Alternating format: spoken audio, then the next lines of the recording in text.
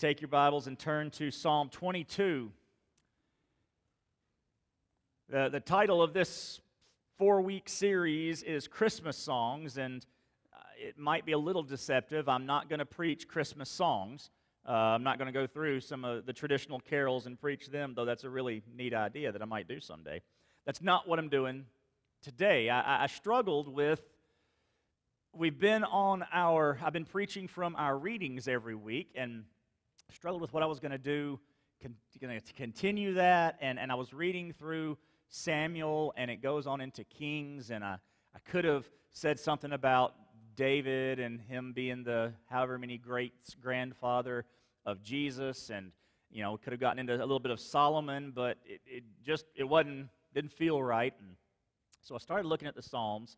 Noticed that hey, we're reading Psalms as well, and started looking at them and thought maybe these are all Psalms that are going to talk about the manger or something, and they're not at all. There are no prophecies in the Psalms about the manger. There's some talk about the Messiah being human, but that was about it. And I'm like, well, Lord, that's not where I'm going to go. Okay, what am I going to do? And He began to speak to me, and I heard or felt the leading to look at the Psalms again. And what we're doing for the next 4 weeks is each of these Psalms will be from our reading, and we are going to look at the Psalm backwards. Rather than looking at the Psalm and how it talks about what's going to happen, we're going to look at that too. We're going to look backwards through the lens of Christmas, or as I said on the screen, Psalms through the eyes of Christmas. How do these Psalms carry a meaning for us today because of Christmas? Now, I'd be a horrible preacher if we didn't look at what the Psalm meant for the writer and for the intended audience of the day. And remember that the Psalms was, the book of the Psalms was the worship manual, the worship book for temple and tabernacle worship. So we are looking at songs, we're reading songs, but we're looking at them now with a little different eyes. And rather than looking at them the way David and his readers and the participants did that day, looking forward, hoping for something, we get to experience the hope and look backwards. So that's what we're going to be doing through these 4 Psalms, 22, 23, 130, I think is what I said. I don't know. I don't have it in front of me. And Psalm 150, the last Psalm, the Sunday before Christmas. Now, the Psalms, these Psalms that I've chosen, well, I didn't choose them. These Psalms that we're reading aren't prophecy songs, right?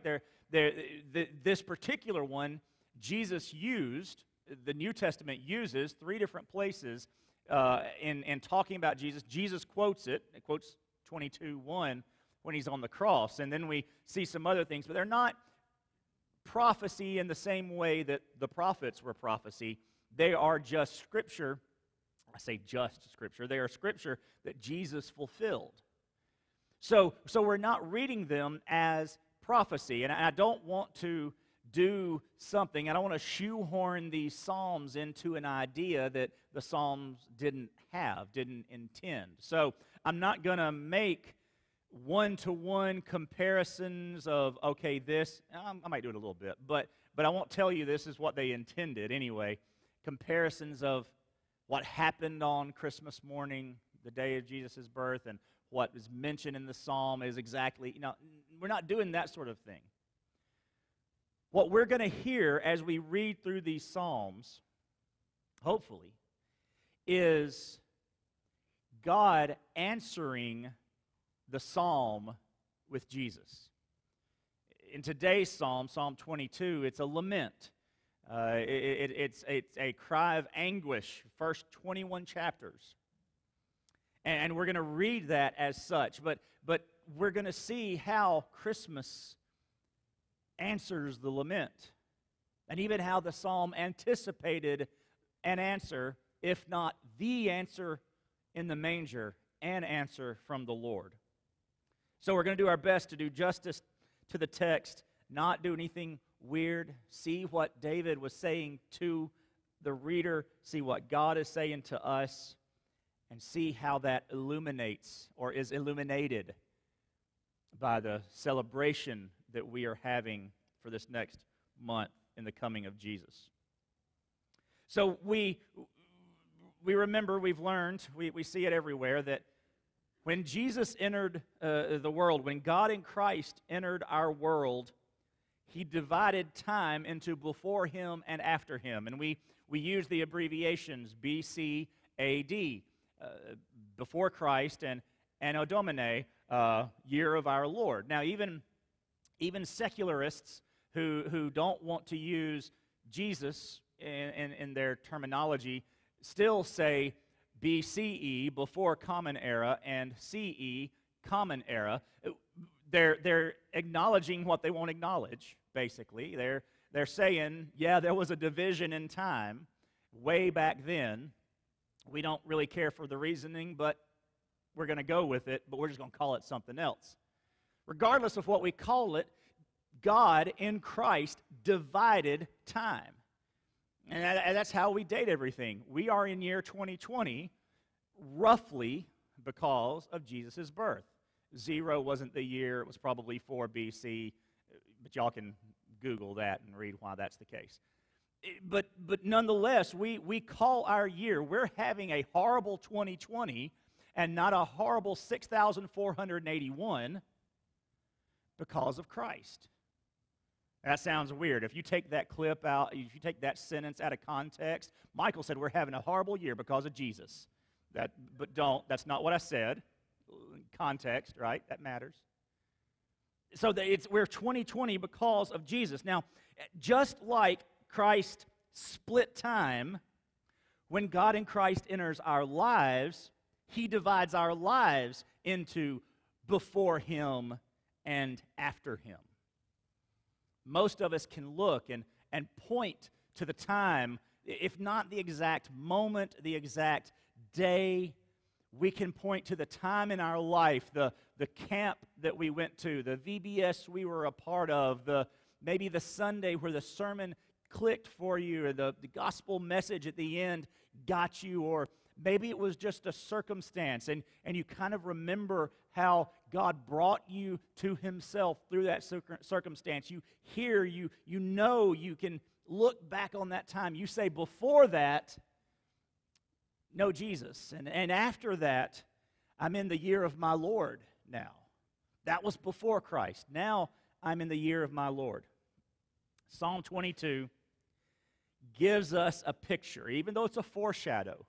And it's even a faint foreshadow. Again, this is not a psalm that's telling us about the manger on Christmas morning. It's not that. It's giving us a foreshadow of that division in our lives, because surprisingly, Psalm 22 has a hard break toward the middle. A time when the psalmist suddenly, something clicks for him. And everything's different. And really nothing's different. But we'll get to that in a minute. Let's read the whole psalm this morning. Psalm 22.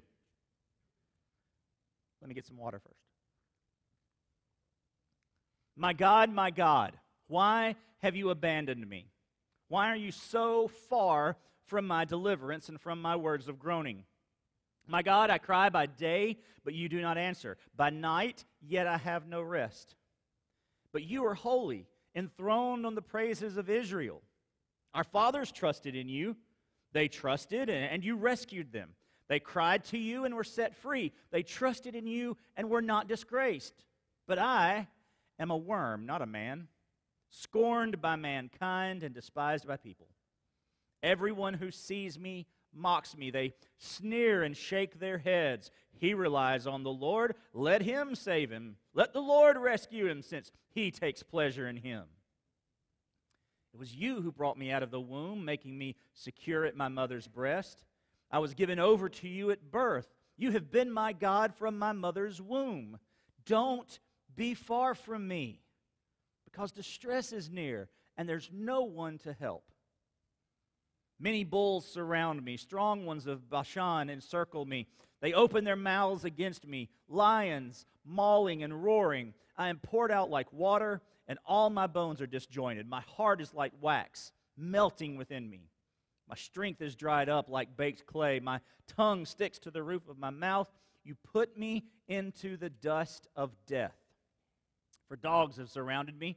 A gang of evildoers has closed in on me. They pierced my hands and my feet. I can count on my bones. People look and stare at me. They divided my garments among themselves, and they cast lots for my clothing. But you, Lord, don't be far away. My strength, come quickly to help me. Rescue my life from the sword, my only life from the power of these dogs. Save me from the lion's mouth, from the horns of wild oxen. You answered me. I will proclaim your name to my brothers and sisters. I will praise you in the assembly. You who fear the Lord, praise him. All you descendants of Jacob, honor him. All you descendants of Israel, revere him. For he has not despised or abhorred the torment of the oppressed. He did not hide his face from him, but listened when he cried to him for help. I will give praise in the great assembly because of you. I will fulfill my vows before those who fear you. The humble will eat and be satisfied. Those who seek the Lord will praise him. May your hearts live forever. All the ends of the earth will remember and turn to the Lord. All the families of the nations will bow before you. For kingship belongs to the Lord. He rules the nations. All who prosper on earth will eat and bow down. All those who go down to the dust will kneel before him, even the one who cannot preserve his life. Their descendants will serve him. The next generation will be told about the Lord. They will come and declare his righteousness to a people yet to be born. They will declare what he has done. Verses 1 through 21 give us the BC view. Before Christ, before God enters the situation. We see a number of angsty issues here for David. He begins with pain in contradiction in verses 1 through 5.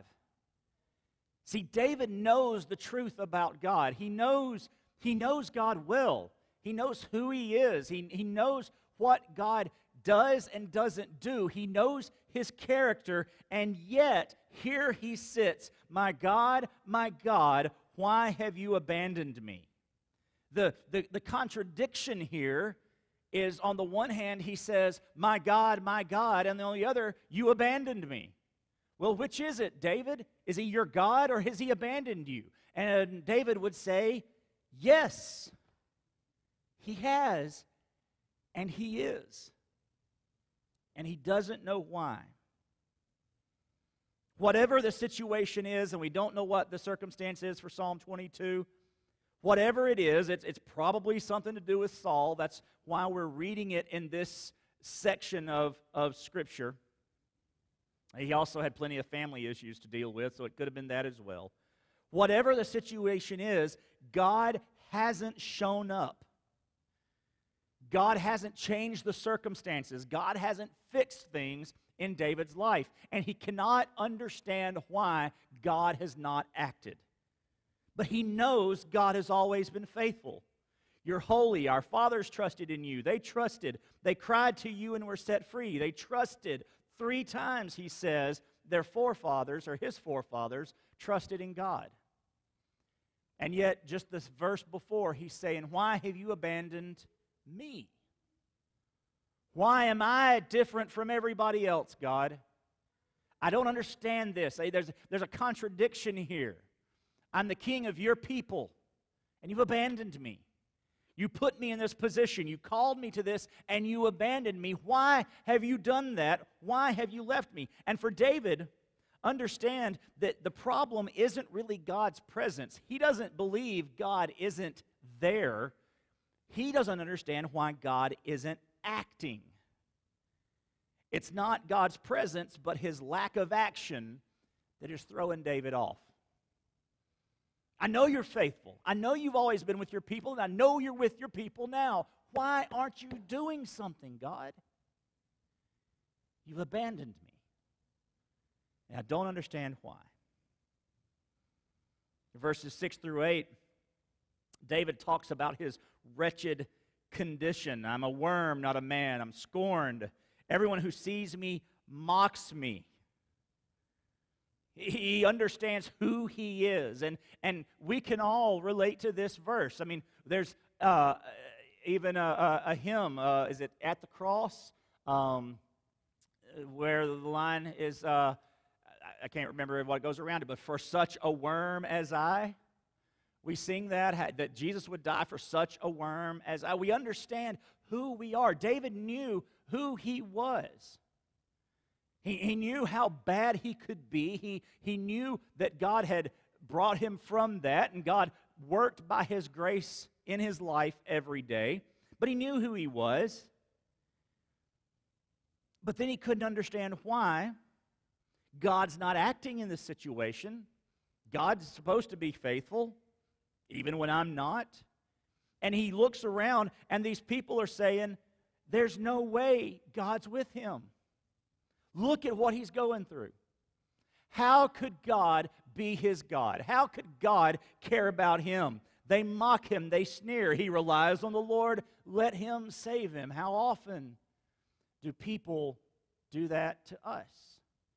And I'm not even talking about lost people. I'm talking about people in the church. We shoot our wounded. Well, if something bad's happening, they must not be right with the Lord. If God's not doing this or that for them, he says he's one of God's children. Why isn't God doing something about that? Not enough faith, sin in his life. We're Job's friends most of the time. Or we're Job's wife. Curse God and die. Get it over with.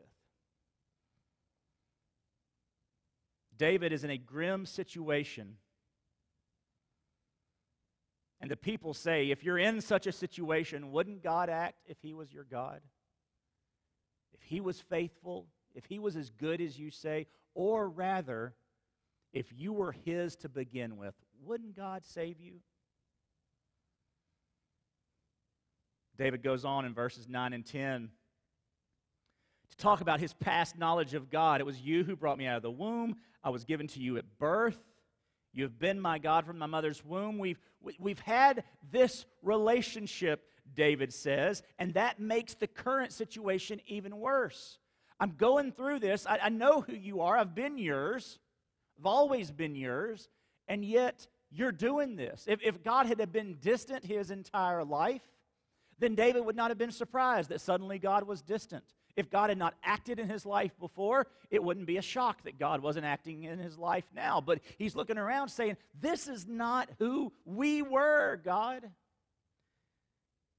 I wonder, and I would say this for some of us, I'd say this for a lot of people, not David, but I think here, when we hear people echoing David's words, why would God do this to me? I wonder if we shouldn't lovingly and in the right situation and with the right words and within the right relationship begin to probe a little bit and wonder and ask, what is your knowledge of God? Is he this heavenly vending machine that when you need something you go to him, but there's no relationship?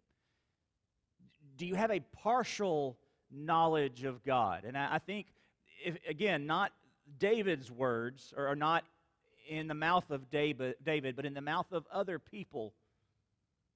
We say, well, why isn't God doing this? Or they say, why isn't God doing this? And we should say, yes, but do you? Is your knowledge of God complete? I tread carefully here because, well, Michael, doesn't it sound like you're shooting our wounded again? And no, we know the people who are believers, or we should have a good idea, the people who we've grown up with, we've known for years, we know their faith, we know their relationship with Jesus. and then something bad happens. But we also know those in life who give no indication of trusting Christ, no indication of a relationship with the Lord, but they want to use His name in vain, what really that commandment is talking about. Use His name to get something, to fix something. They're not His. They have no relationship with Him, but why are you doing this to me, God? And the question would be is, why would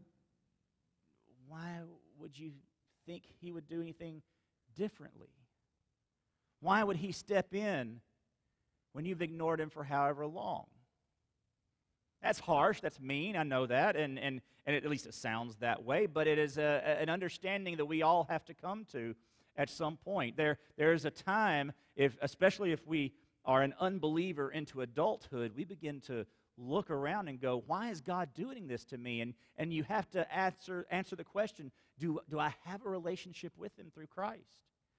Maybe He's not doing this to me. Maybe this is just what I'm going through now, and it's an opportunity for me to turn to Him. He's getting my attention. I have a partial knowledge. David didn't. Again, I like I said, I don't want to do damage to the text here, but this is where my head went as I thought about this, preparing. But he says to the Lord, you've known me, we've known each other. And then verses 11 through 18, he lists many of the fights of life that we can all relate to. He uses imagery of animals circling and mauling and fighting and opening their mouths and that sort of thing. Basically what we see in verses 11 through 18 is an attack from every direction. Everywhere he looks, something bad is happening. Everywhere he goes, something is wrong.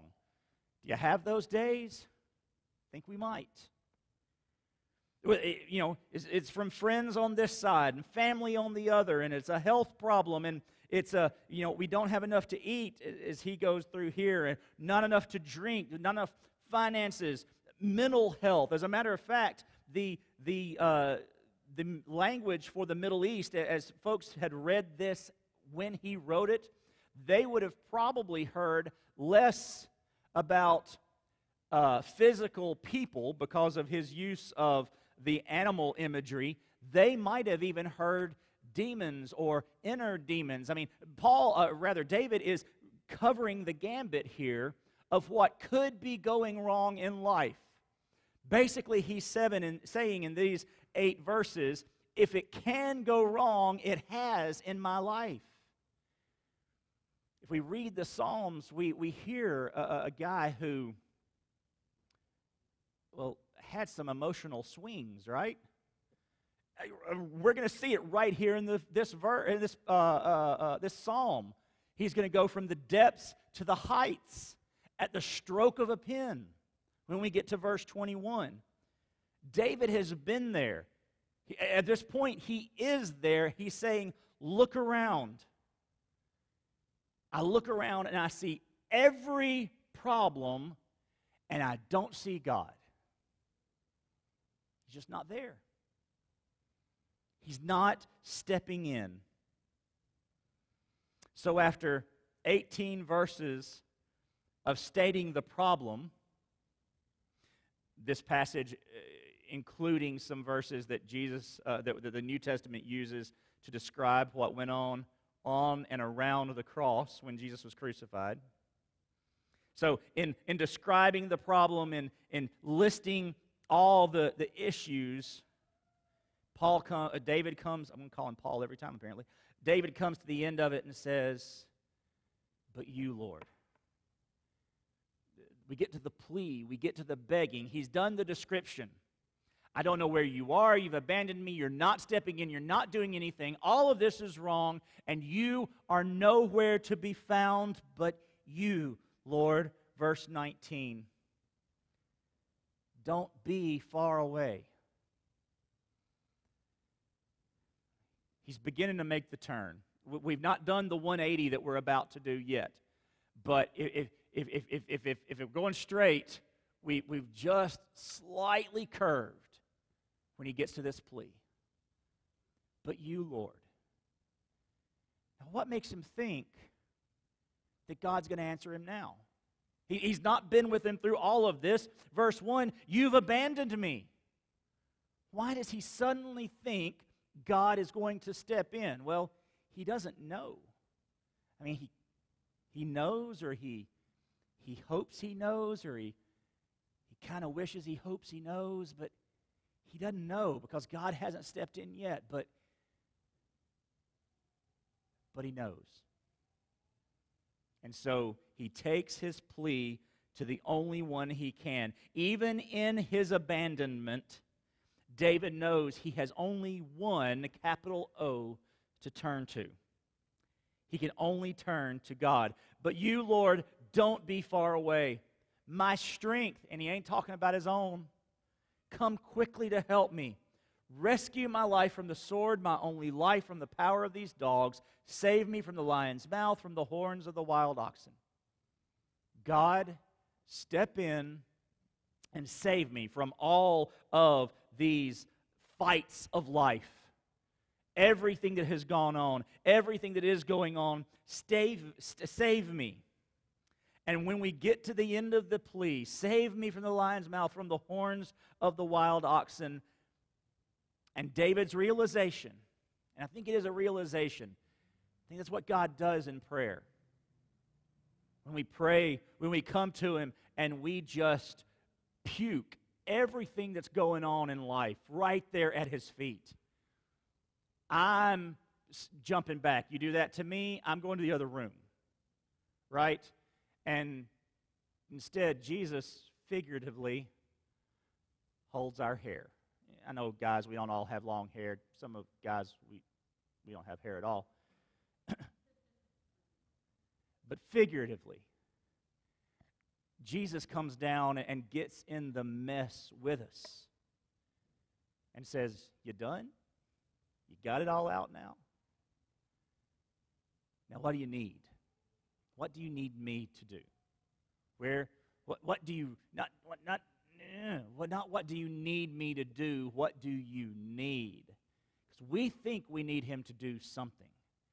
And really, we just have a need. And we see the turn in the psalm. And we see the comfort David has knowing and expecting the dawn of a new day. And it's all different the rest of the way.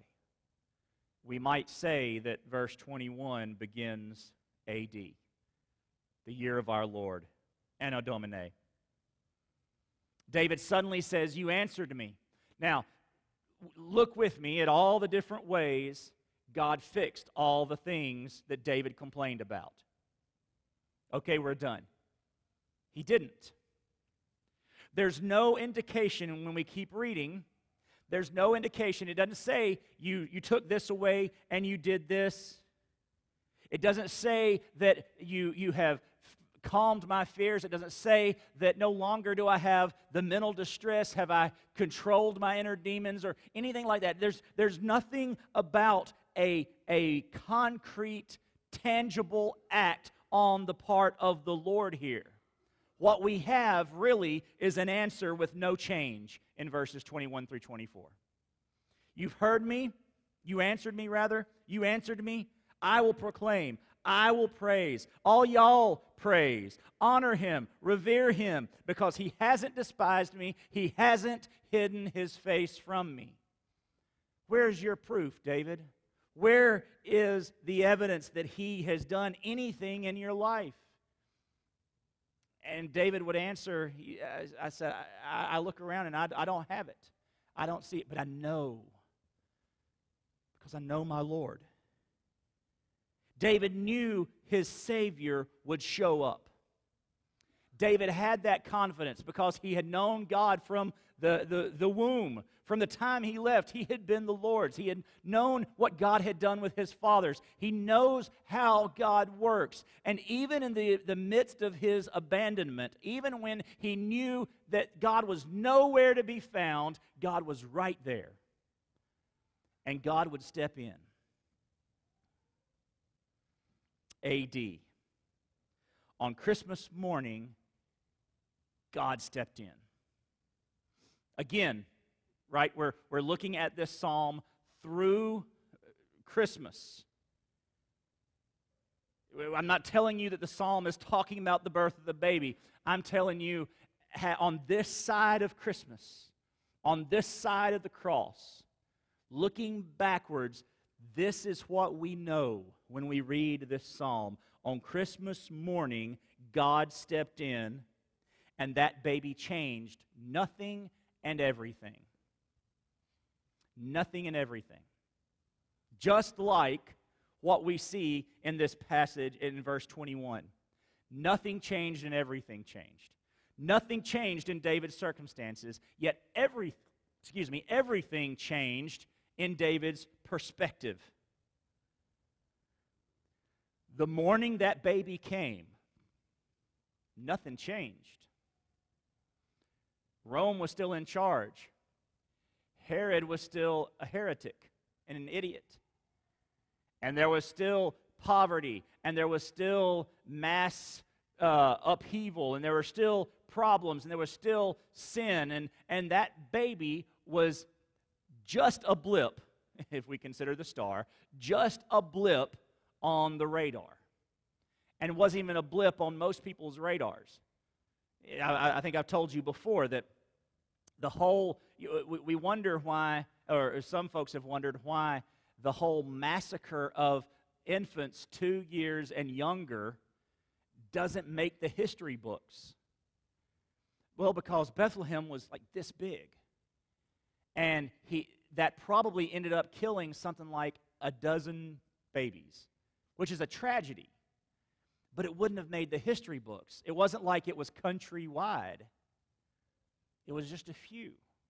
This was a non-event, this baby being born. He was just another poor kid in poor circumstances whose life was and whose parents' lives were in the midst of upheaval because of the government.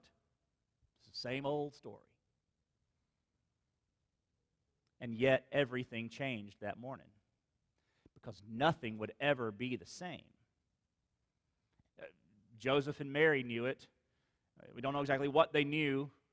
They knew they didn't have much to do with this, or nothing to do with this. The shepherds knew something had changed.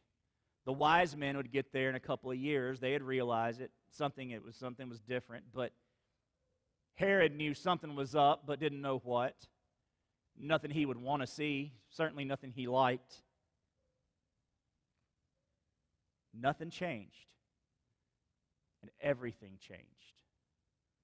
And then praise came down from the assembly. And again, I'm a little shoehorning here. He says, I will praise you in the assembly. That morning, the angels praised. The assembly came down and praised.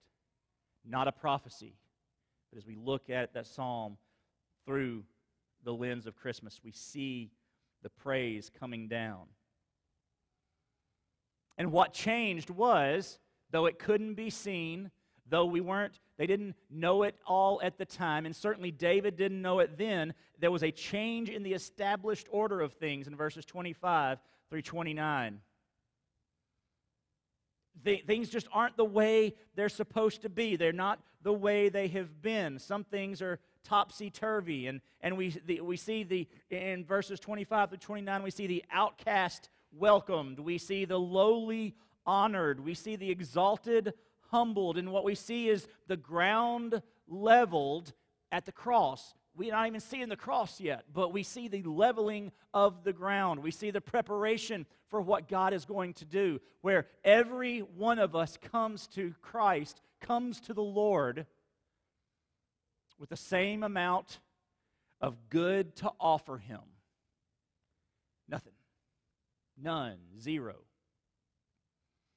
So rich, poor, high status, low status, perfectly healthy and strong and like me, or weak and okay, like me, weak and fat and lazy like me, or whatever. You don't bring anything to the Lord that the Lord needs.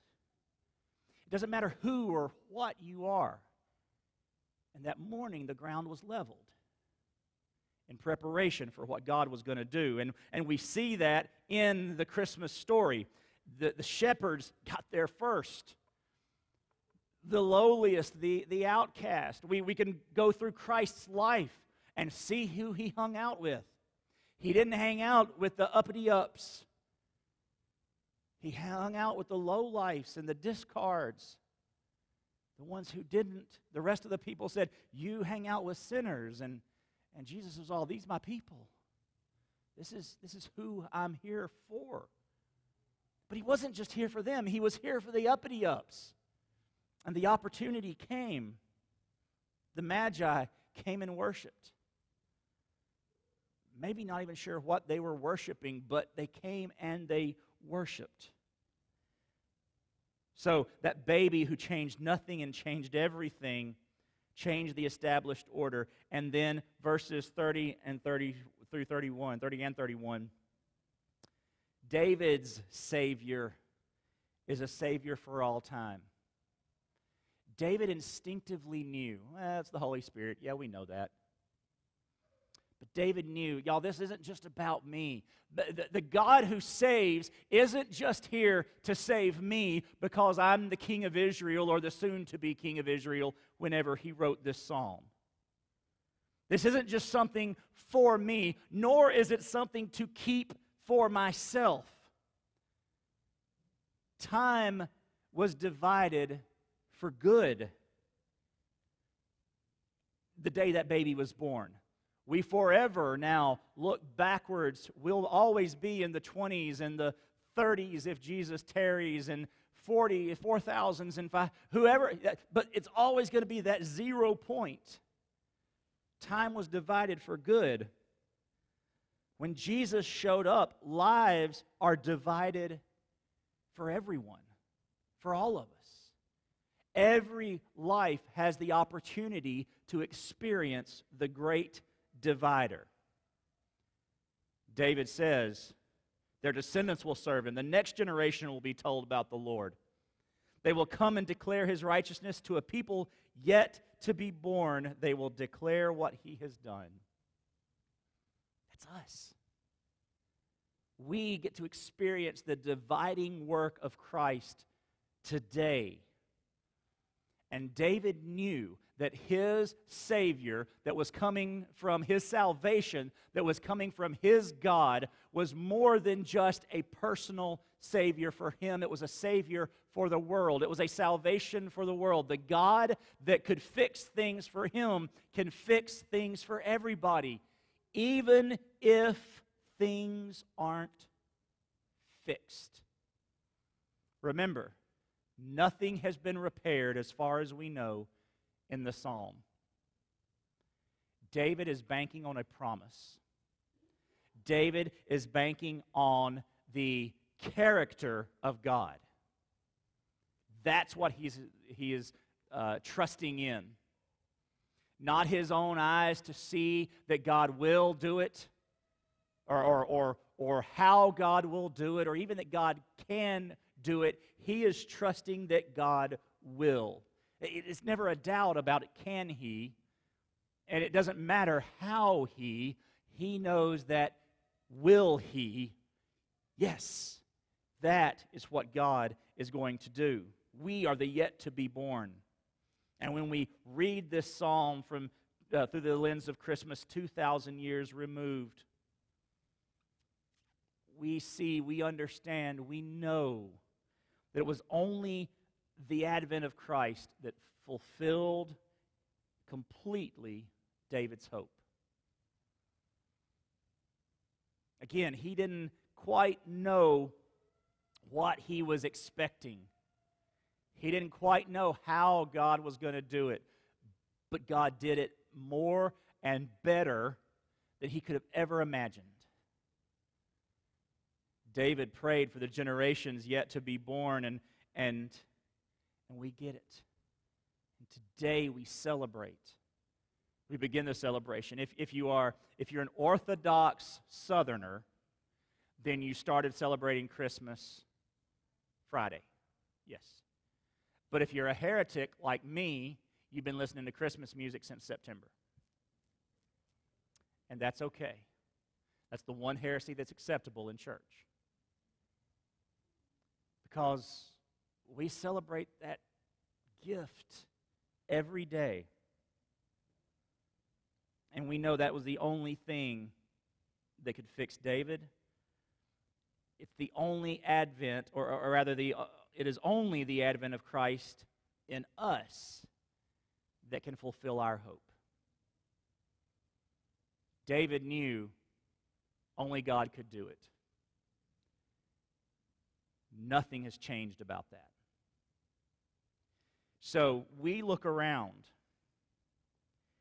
and we've said it enough, and yet we can't stop saying it. There's nothing normal about this time. This holiday season is like nothing we've experienced, I don't think. And it's getting old. The word unprecedented is way too precedented now. And yet I think we could stand with David and say on every side there's something. It's bulls and lions and dogs and oxen and viruses and hurricanes and whatever else. And that's not even getting into the minutia of your personal lives and relationships that we likely know nothing about as a group, but you struggle with daily. Friends and family, and then those inner demons. The only thing that can fulfill the hope of overcoming is Jesus. And let me say that if you ask Jesus into your heart today, if you never have, and you don't have a relationship with Him, you've never experienced that saving work of faith in your life, and you do that today, nothing will change and everything will change. I can't promise you that suddenly all the relationships are fixed. Hurricanes won't go away. There won't be a sudden instant cure to the virus. The addictions, the psychological strains, the inner demons that are a fight daily won't suddenly disappear. Can they? Sure, God can do anything. Will He? I don't know. But will He be there? Yes. And that will change everything. So this year, let this Christmas, let this advent of Christ to earth, if you've never experienced salvation before, let it be the advent of Christ into your heart. And know that everything changes, no matter what it looks like when it seems nothing changes. You can experience that salvation. You can know that hope once you have understood where you are personally. Understand that the result, the dogs and the demons and everything else that's around you, all of this, even hurricanes and viruses, are a result of our sin. But even if your sin didn't cause those things, your sin is the problem. That's your barrier between you and God. All have sinned and fall short of the glory of God. And the wages of those sins is death. We, as a church, buried a church member just a couple of days ago. Her death was a result of sin. Her death was a result of a weak heart that was exacerbated by a deadly virus. But her death was really the result of sin. But that's not even the death we're talking about. As painful as that is, both physically to the person who experiences it most of the time, it is painful to us to go through. But that's not even the worst death. The death that Jesus comes to save us from is eternal death, separation from God. And the gift we receive in Christ is eternal life, eternal relationship with God. And He proves that love for us. And that while we were still sinners, He died for us. When we were still, verses 1 through 21, He died for us. Assuming 1 through 21 is a lost person. David wasn't. I'm not saying that. I'm saying think of it that way. He died for us. Believer, AD, whenever the time was in your life, AD, after Anno Domini, the year of our Lord, whatever year you're in of your Lord, 1, 50, 70, doesn't matter. He's still proving His love to you. Because that cross, that baby, is still the evidence of your hope. And everyone who calls on the name of the Lord will be saved. If you confess with your mouth Jesus is Lord and believe in your heart God has raised Him from the dead, you will be saved. Saved from the sin that defeats us, saved from the sin that kills us, and saved from the eternal death that could one day separate us. This morning, unbeliever, watching online, here in our hollowed-out gym, respond to Him. Make today the divider. Yesterday was BC. This morning was BC, up to about 11:45, and then at 11:45 on November 29th, 2020, you began AD. Believer, know that you're living in your AD. Even on the days when it feels BC. When you are in verses 1 through 21, know the promise of 21 through 31. God with us. Let's pray. Father, thank you. Thank you for your promise. Thank you for the hope. Thank you for the guarantee. God, thank you for the gift of Jesus. Thank you for being the great divider in our lives. And Lord, that division, no matter how late or how early, comes with the same guarantee of an eternity with you. So Lord, I pray that as we sing this morning, that if there's someone listening that's never trusted Jesus, they will do that. Simple confession of sin, statement of need. Jesus, I need you to save me. Do that today. I want you to be my Lord. I give you my life. And that's it. And it is a belief that saves. And I pray that they would do that. God, I pray for the believer this morning who knows they're living in AD, but life feels like BC. Lord, I pray that they could have the turn just like David, when in a moment, the hope and the knowledge of who you are changes everything, even if it changes nothing. God, we as believers need to be reminded that we're living in AD, and you will never leave us because we are yours. Speak to our hearts as we sing this morning. In Jesus' name we pray. Amen. Our songs this morning primarily expressed that need. Oh, come, all you unfaithful, you hurting, you broken, you barren. King of heaven, come down, the first song we sang.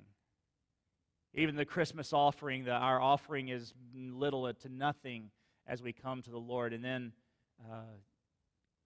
O come, Emmanuel is next, and come thou, come thou long expected Jesus. Thank you, I should have written that down. All expressing the hope, the promise, but the great need, even of believers in AD. So this morning, as we sing, let God work on your heart, and know this morning the joy of living in the year of our Lord, living in our AD. Let's worship Him this morning.